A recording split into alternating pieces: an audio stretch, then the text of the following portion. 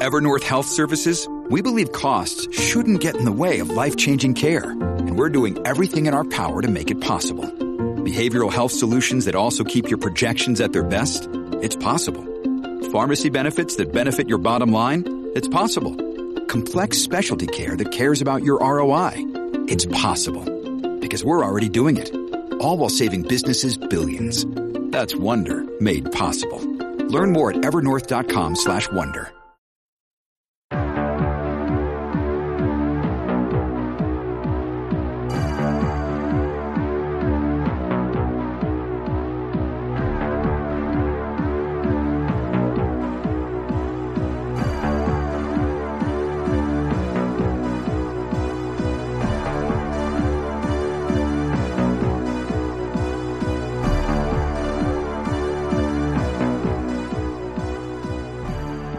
Welcome to Crawl Space. I'm Tim, here today with Lance in the Crawl Space Studios in Wormtown. Lance, how are you? I'm doing very well. How are you today? I'm doing well, Lance. We're here in a studio. We're not out in the elements. We are not out in the elements. It's the end of January, so for just a little less than a day, we can continue to say, boy, traffic is moving slower than molasses in January. I knew you were going to make a molasses joke. Molasses in January joke. Because 100 years ago, in January, in Boston, was the Great Molasses Flood. Yeah, not really something to joke about. A lot of people died. This is kind of an insane moment in the history of Boston. January 15th, 1919, in the North End, they kept these molasses. It was over 2 million gallons of molasses that was kept in this silo container, this big storage tank, and due to a number of circumstances, one of them being inclement weather. It was very, very warm, very, very cold, very, very warm. And this tank, the rivets popped out and it essentially exploded, spilling the molasses in waves up to 30, 40, even at 50 feet high, right from the explosion, right from the tank. Molasses came spilling out and it pushed everything. It lifted cars, homes, people, just caused a wake of destruction in its path. And death. And a lot of people died, a lot of people were injured, and a lot of people died because of the molasses flood. So this is kind of a story that is rooted in Boston, and we're both from this area, Lance, so it's kind of near and dear to us. It's a story we wanted to cover for a while. We just needed the right person to guide us, the right historian, and we met the right historian. His name is Anthony Sammarco, and he has written a bunch of books about Boston history, so look him up, and he graciously agreed to jump on the phone with us for about 45 minutes, and he very eloquently described what happened on that day in 1919 in Boston. That's right. Anthony Sammarco was a great guest on this episode for us. And check out his books. One of them is called Lost Boston, where I believe he talks a little bit about the molasses flood in that book. That's a book about some of the lesser-known, rapidly fading moments in Boston history. And this molasses flood has faded away from people's memories. I grew up not far from the city of Boston, Lance, and I hadn't heard of it until just a few years ago. So I think it is important to put things like this out there again so people can be remembered of the history of the city. Follow us on Twitter at CrawlspacePod. We're also on Instagram and Facebook at Crawlspace Podcast. And check out Stitcher Premium. Why? Stitcher Premium has all the Crawl Space old episodes. Archived episodes of Crawl Space. That's check. right. Missing Maura Murray. We have done some creator commentary episodes, Lance, that you have got to check out if you're a mega fan of Missing Maura Murray. I agree. We say this all the time. I can't say it enough. Every time we do a creator commentary, I realize how important they are to us and to the listeners and to the case itself, to Maura's disappearance. There's information there that was one way back then. Things have changed. Things have developed, and we've eliminated certain things, and we've added certain things. So you get to hear us in present day talk over the old episodes, and we do give ourselves a fair amount of grief, but we do correct, add, or subtract other details that came along in the meantime.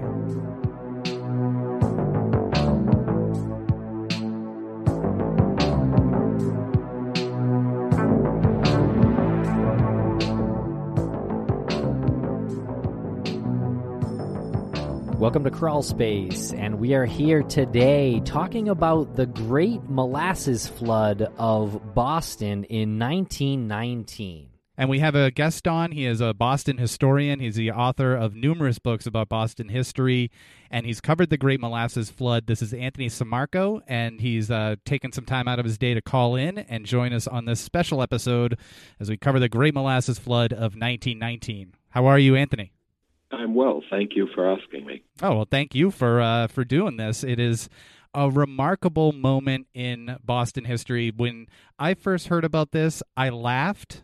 And then I realized, how bad that was. I know. I think a lot of people think of the molasses flood as something that's almost surreal, that it's something that could never have possibly happened. But at its centennial, I think a lot of people realize now that most people that were involved in it are now deceased. But it's something in a lot of ways that was something that created almost that wonderful overlay of different histories, from the Boston Tea Party to the Great Molasses Flood.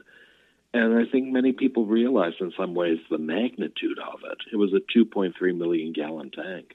Yeah, okay, so take us back to that, because whenever somebody comes up, whenever we're talking about it, someone says, how did that happen? Well, the funny thing was, the north end of Boston was an area that after the Civil War had changed decisively.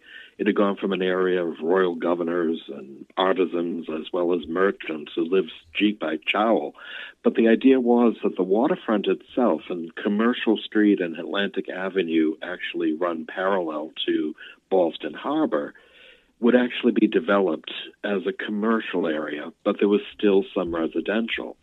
And the North End, which was probably the most densely settled area of Boston in the 19th century, had primarily immigrants, beginning with the Irish, followed by German and Russian Jews, Italians, and a smattering of over 21 different nationalities that had called Boston home since the 1860s. But the idea was that along Commercial Street there was what was called the Purity Distilling Company. And this was something that actually used molasses to create ethanol. And molasses can be a sweetening agent. It can be used in the distillation of rum. But in this instance, this was a chemical company that was owned by the United States Industrial Alcohol Company. And what they did was to distill the molasses into ethanol. Well, the tank would actually hold 2.3 million gallons, but it was never checked by the weights and seals of the city of Boston and always leaked. And on January 15th of 1919, it was a typical day in Boston. It was 2 degrees when people awoke. But by noontime, the temperature had risen to 40 degrees. Oh, wow. And that exactly. And I mean, the thing was, not only is molasses something that's a very dense agent, it was also something that actually heated up with the intensity of the heat. And, of course, it caused the seams of the tank to actually split. And this was a tank 50 feet tall. It was about 250 feet around, holding 2.3 million gallons of molasses that had recently been filled. And in that instance, the heat of the molasses caused it to continue to swell. And it was something that, in that instance, had a 25-foot tidal wave going at 35 miles an hour across Commercial Street, and it swept everything in its sight, from humans to horses to wagons, any sort of street debris. And I believe it was 21 people that had died. Dozens of horses either had died or had to be put down.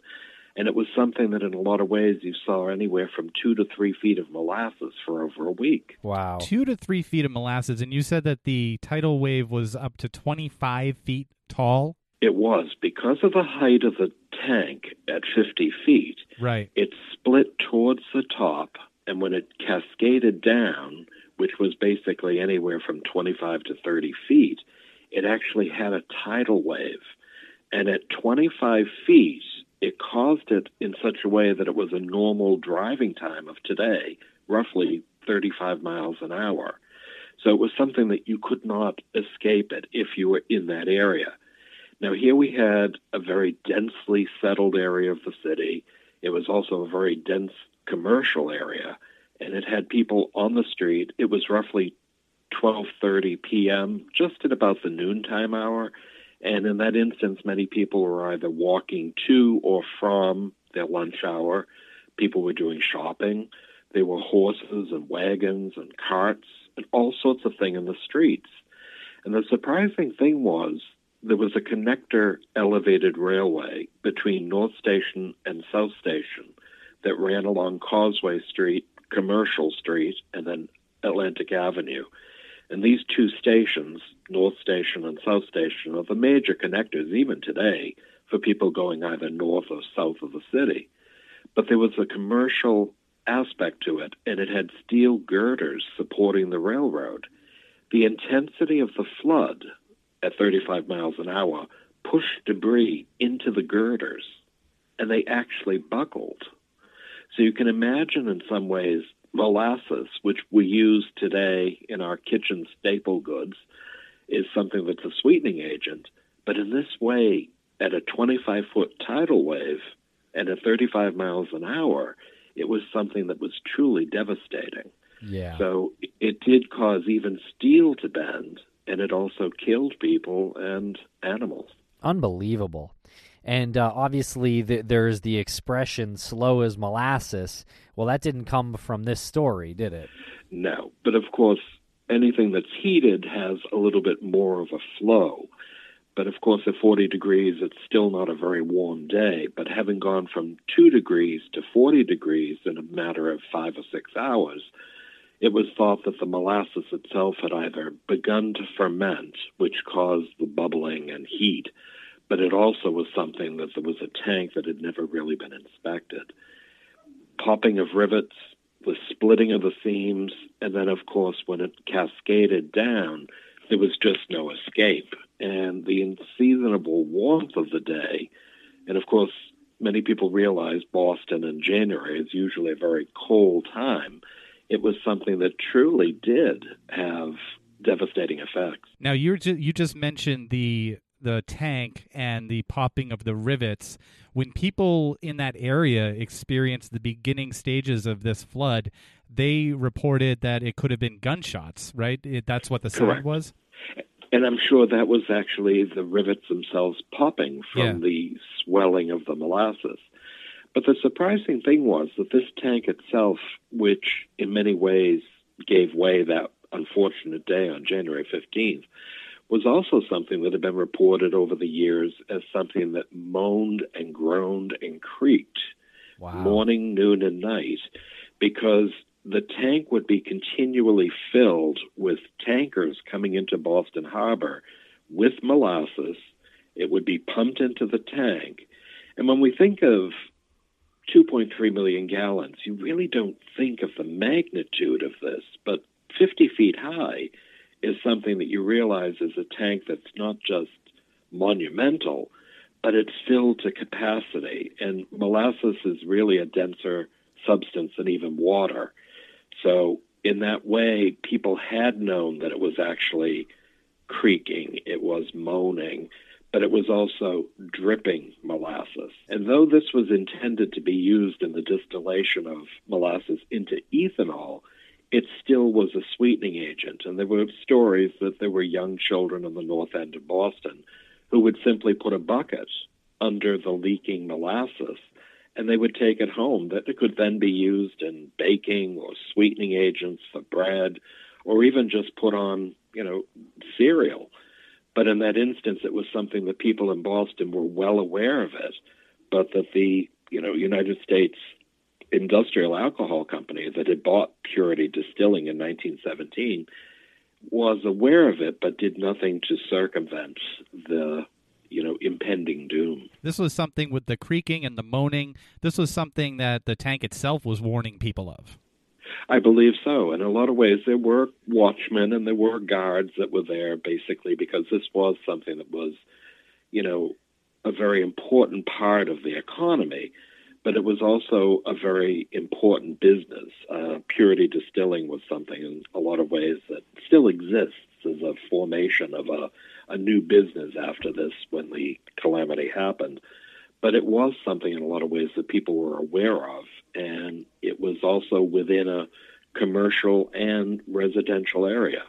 So people did hear it, throughout the day and the evening. And that sound that was so natural to some of those people around there, that's essentially just the wood tanker sort of shifting and bending? Well, it's the steel tanker. Okay. But the steel tanker itself would have actually not only moved in the wind, you still think of a building actually gently moving. It was on the waterfront. It was on solid land. But it was also something that the interior was shifting, and that was causing the creaking and the moaning of the various tank rivets as well as seams to actually either swell and or contract. So whether it was actually quite warm, it would actually expand. And if it was extremely cold, as it was that morning at 2 degrees in Boston, it would actually retract. So in some ways, the tank itself was something that fluctuated according to the weather of the city. So there's some pictures out there, and most of them of the complete devastation, or most of the devastation, I should say, is taken from an elevated angle, and you're kind of looking down at all this debris and a lot of people in there. But it just kind of looks like a yard, like a messy yard full of just like trash or debris or something. It's kind of hard to picture that these were houses and a street here. Well, there was, and a lot of these photographs were taken from the Boston Elevated Railway, and the railway was directly above the street. The elevated railway had actually been opened in the very late 19th century, and there was a major one that connected Sullivan Station in Boston and Roxbury. But this was a spur of it that connected North Station and South Station. Many people took photographs in the aftermath, and they did show these areas between what is today Commercial Street and the Boston waterfront. And there was debris. It was not only splintered wood, but Engine 31, which was a wooden fire station that was not only pushed off of its foundation, but it perched precariously on the edge of Boston Harbor. You also saw sheds. These were sheds that were used for not only fruits and vegetables for storage, but it was also the fact that many of these buildings themselves had just simply splintered. 35 miles an hour is not very fast today for an automobile to be driven. But when you have a tidal wave 25 feet in height at 35 miles an hour, and when it hits something and it pushes it, everything seems to be pushed together. And in that instance, I think a lot of these buildings themselves were just simply destroyed by the intensity and the magnitude of that wave. How long did this go on for after it split open and started spilling out? Less than 10 minutes. The whole concept was, even though it actually split at the top and came down, the whole thing was over in less than 10 or 15 minutes. But the aftermath was just incredible. So here you had a day that was about 40 degrees. It was the height of the day, and many people themselves were injured. Many were killed outright. But the whole aspect was, not only did the Boston Fire Department and the Boston Police Department descend upon the scene, but of course curious onlookers. So here you had people just mired in molasses, horses, dogs, cats, everything imaginable. And though the area itself had anywhere from 2 to 3 feet in the thick molasses, by that late afternoon the temperature had dropped again, so that overnight everything froze. So the concept here was that it wasn't just the fact that there was a molasses flood. Now it was frozen, and there was just no way to actually extricate many of these people, and that's when many of the horses that had been injured had to be put down. So it was something that was more of a magnitude than people can even imagine, that though it was a molasses flood, it was something that really devastated a part of the city. Hey, it's Kaylee Cuoco for Priceline. Ready to go to your happy place for a happy price? Well, why didn't you say so? Just download the Priceline app right now and save up to 60% on hotels. So whether it's Cousin Kevin's Kazoo Concert in Kansas City, go Kevin, or Becky's Bachelorette Bash in Bermuda, you never have to miss a trip ever again. So download the Priceline app today. Your savings are waiting. Go to your happy place for a happy price. Go to your happy price, Priceline. That's incredible. No one ever thinks about what happened that night, and then the temperature drops down to where the molasses freeze, Exactly. locking everything in place. That's insane. Right. Well, the funny thing was, when I did this entry, which was in my book on Lost Boston, I'll give you a quote. It says that the cleanup was of such enormous quantities of molasses, which was literally 2 to 3 feet deep throughout the area before it seeped through the streets, was to take about 2 weeks and was undertaken by the City of Boston Fire Department, that began by washing the molasses-covered cobblestone streets with salt water from the fire hoses sunk into the Boston Harbor for weeks, trying to wash away the residue of the sweet but devastating substance. And in that instance, there was a man by the name of Captain James Buchanan, who was captain of Engine 31 in the North End. And by using salt water, still it was cold, but the salt water cut the thickness of the residue of the molasses, and they continued to wash the streets, so that many times even today, people say that there's a sweet-smelling aroma of molasses on an extremely humid August day. Yeah, we've heard that rumor. I worked at a bar down there in the financial district, and they said that the basement had a sweet smell to it. Could have just been the power of suggestion, but I swear I did agree. smell that when it got when it got hot. I know. If we want to believe, we will smell it. Exactly. What were the more long-term repercussions of this financially, and who was ultimately set to blame for this, if anybody? Well, the funny thing was the City of Boston looked at this as a devastation, and with 21 people killed that went the gamut from very young children all the way to older senior adults, it was something in some ways that people did a class action lawsuit against the United States Industrial Alcohol Company. The people came forward with all sorts of different stories of the tank having leaked over a dozen years before the tank exploded, the fact that they had been reported and things of that sort. But the thing was, because many of these people themselves were usually working class and immigrants, they weren't taken seriously. And the surprising thing was, though there was a class action lawsuit and they were sued, Purity Distilling, which was the subsidiary of the United States Industrial Alcohol Company, would actually only see roughly $7,000 going to each person or their family survivors for their death, which was really devastating. I think in a lot of ways, many of these people that had died were the breadwinners of their family. But I think what it really did was to see that the weights and seal scaling, which is the City of Boston's weights and seal measuring company, is something that actually goes out and inspects anything that has any type of a substance, whether it's molasses or gasoline or anything of that sort. And it became more prevalent that they actually had to actually inspect it and then certify that they had actually inspected it. So I think in that instance, the molasses tank itself, though devastating when it exploded and with the deaths of many of these people, what it really did was to actually make people more cognizant of the fact of having tanks that were inspected and, not only able to hold the molasses, but didn't actually fluctuate by the temperature of the day. Wow. I have a sort of a, I don't know if it's a gruesome question or what, but I'm kind of curious on how horrendous these deaths were. Was this something that was like an instant death for most of these people? Did it like slam them like a car, or it was something where they got engulfed and then suffocated?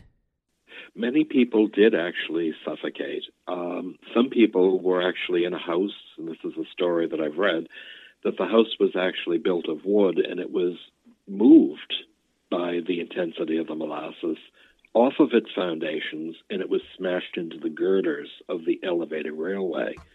Many people did die outright, but a lot of people would die from their injuries, and some even didn't die for over a year. But the whole aspect was that these people themselves undoubtedly suffered tremendously.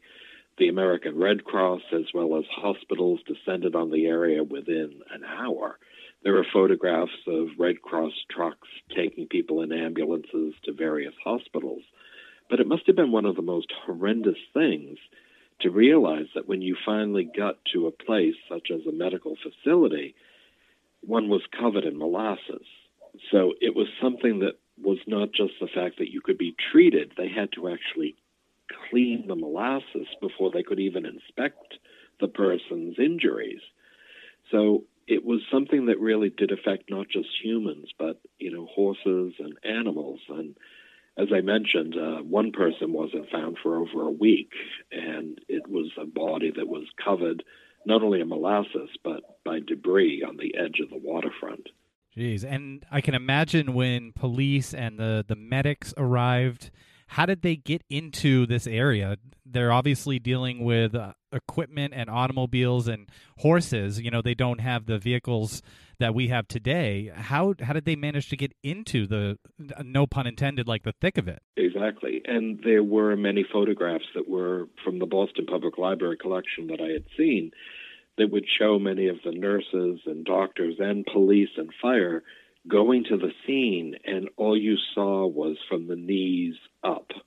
The molasses was so thick they waded into this area. Now, if you had something that was 2 to 3 feet deep, it's tremendous. It's something in a lot of ways that you realize it's something that could actually cause you to lose your balance. You might even fall.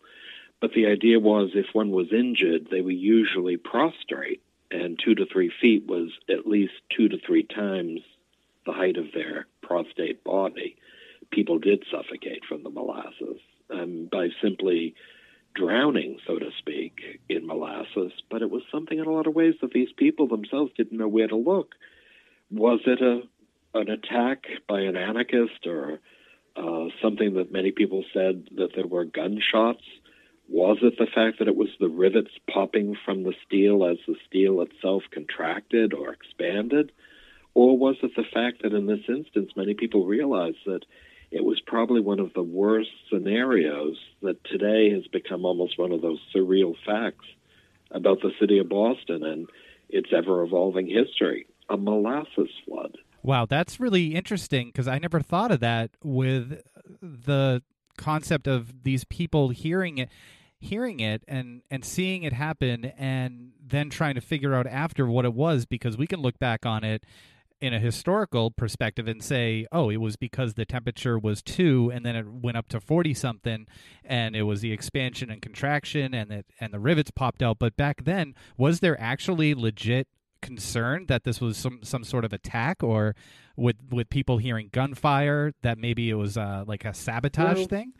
In the latter part of the teens of the 20th century, you had to realize after World War I, many of the soldiers had come home. They had seen social anarchy in Europe. There were social anarchists in Boston as well. And many of these people themselves looked at this as something that, in a socialistic aspect, in the 1920s and 1930s, many people felt this was something that was an alternative to our republic. There were social anarchists, and many times you had to realize in some ways that this could have been something that was this type of a thing, because in the North End, it was a primarily immigrant group, and many people were coming to the New World to actually have a better life. But some were also coming to radicalize people. And it was known with this aspect that many people could wreak havoc. And though it wasn't that, it was still a possibility. And many people realized in some ways that the tank's explosion was something that was inevitable because, as I mentioned, for at least a dozen years, people have been complaining about this constant wailing, almost like the steel of the tank continued to contract and expand. But it was something in a lot of ways that when it happened, it was so devastating, and it happened at the height of the day when the most people would be on the street at their lunch hour. But it was also a place that you saw working people, people on pedestrians on sidewalks. But the one fortunate thing was there was no train traveling on the elevated railway as the tank exploded. Oh, Well, that's fortunate. Yeah, could you imagine that? That would have derailed it. That would have sent it Exactly. down. Wow. As if it couldn't have gotten any worse. Correct, yes, that's the truth. Wow. So how long did it take for the cleanup to take place and to get things sort of back in order? Well, from January right through to early summer, it was something that was incredible. It wasn't just the fact of cleaning up the molasses, but there was devastation in all parts. That portion of the elevated railway had to be taken down and rebuilt. Eventually, it was demolished during World War II. But it had to be rebuilt because the steel girders had been compromised. But of course, along the waterfront itself, which was adjacent to what was then the North End Beach, they would clear it of all of the debris. It was primarily wood. And in that way, by clearing it, they were able to rebuild many of the commercial structures. But it took upwards of at least 6 months just to clean up, and at least a year before the area took on a semblance again of what it had once been. But the surprising thing is, today, there are two parks there, the Langone Park and Puopolo Park. And they're two open spaces that overlook the Boston Harbor. They're magnificent, but it's something today that represents the site of the Boston molasses tank, but it's something in some ways that people can't really fathom 2.3 million gallons of molasses cascading down Commercial Street. I think that's totally accurate, and we were talking about it here in the office, and I was telling Lance that I have a hard time picturing how this thing unfolded, because when you look at the devastation and the aftermath, you basically just see a yard. You know, it's like, well, you're saying a tidal wave. I almost feel like I need to see an animation for it to fully make sense in my head. I had seen one on Facebook recently, and it was a very interesting but an animated depiction of the tank from the time of, say, the early part of the morning right through to the flooding itself. And it was extremely interesting because I think a lot of people cannot really imagine this happening. Yeah. And when I included in my writing, or I included in my lectures, because I do a lecture which I call From the Slave Trade to the Great Flood of 1919, molasses was an integral part of the triangle trade of the world economy, that many people can't really imagine the something that we use 2 or 3 tablespoons when we make gingerbread can be magnitude to 2.3 million gallons, and realize that it's something that really became part of the lore and the history of Boston. I'd like to use the comparison of the Green Monster at Fenway, and that's 39 feet, I believe. So Yes. This tank was 50 feet. 50 feet in height and 250 feet around. So it was enormous. It's incredible. And I think a lot of times when we look at the Green Monster and we say to ourselves, wow, that's a huge backboard. But you can imagine almost another, 11 feet. Yeah, 13. And you realize the height. I mean, it's just incredible. Yeah, and they added a marker down in Langone Park, molasses flood historical marker, and it kind of notes it. But it does say a 40-foot wave of molasses. Well, it may have been taller than I think, but usually I've always read it was around 25 feet. But 40 feet, if it had broke at the very top, it would have actually cascaded down, but I think it was more towards the middle of the tank itself. Yeah. But the tank simply just burst open, so it was something in a lot of ways. Whether it was 25 or 40 feet, it was still devastating. I've always said anything over 10-foot waves of molasses, and I'm out. I think all of us would be. It's just something that we can't realize, that this is something that, really did kill people that were loved and who loved. They basically started their day and went to work, or they basically were going about their business and they were just simply swept to their deaths. I know. I feel like it's just such a tragedy, and I said at the beginning of this that I feel bad because in the beginning when people would ask me, or when I first heard about it, I would kind of chuckle because it has this ridiculous sound to it. It's a molasses flood, and you think that it just caused some damage, but then once you look into it, it gets more and more disturbing and tragic and Exactly. horrific, and Yes. it's sort of losing its place in history, and I feel like what you do and what we're trying to do, we'll put this episode out there, is to just keep it in people's perspective, keep it in people's line of sight. And that's what history should be. I think a lot of people don't realize history like this is something that has to be told for our children and grandchildren to actually remember it. And I think sometimes it's something that shows how a city changes and evolves.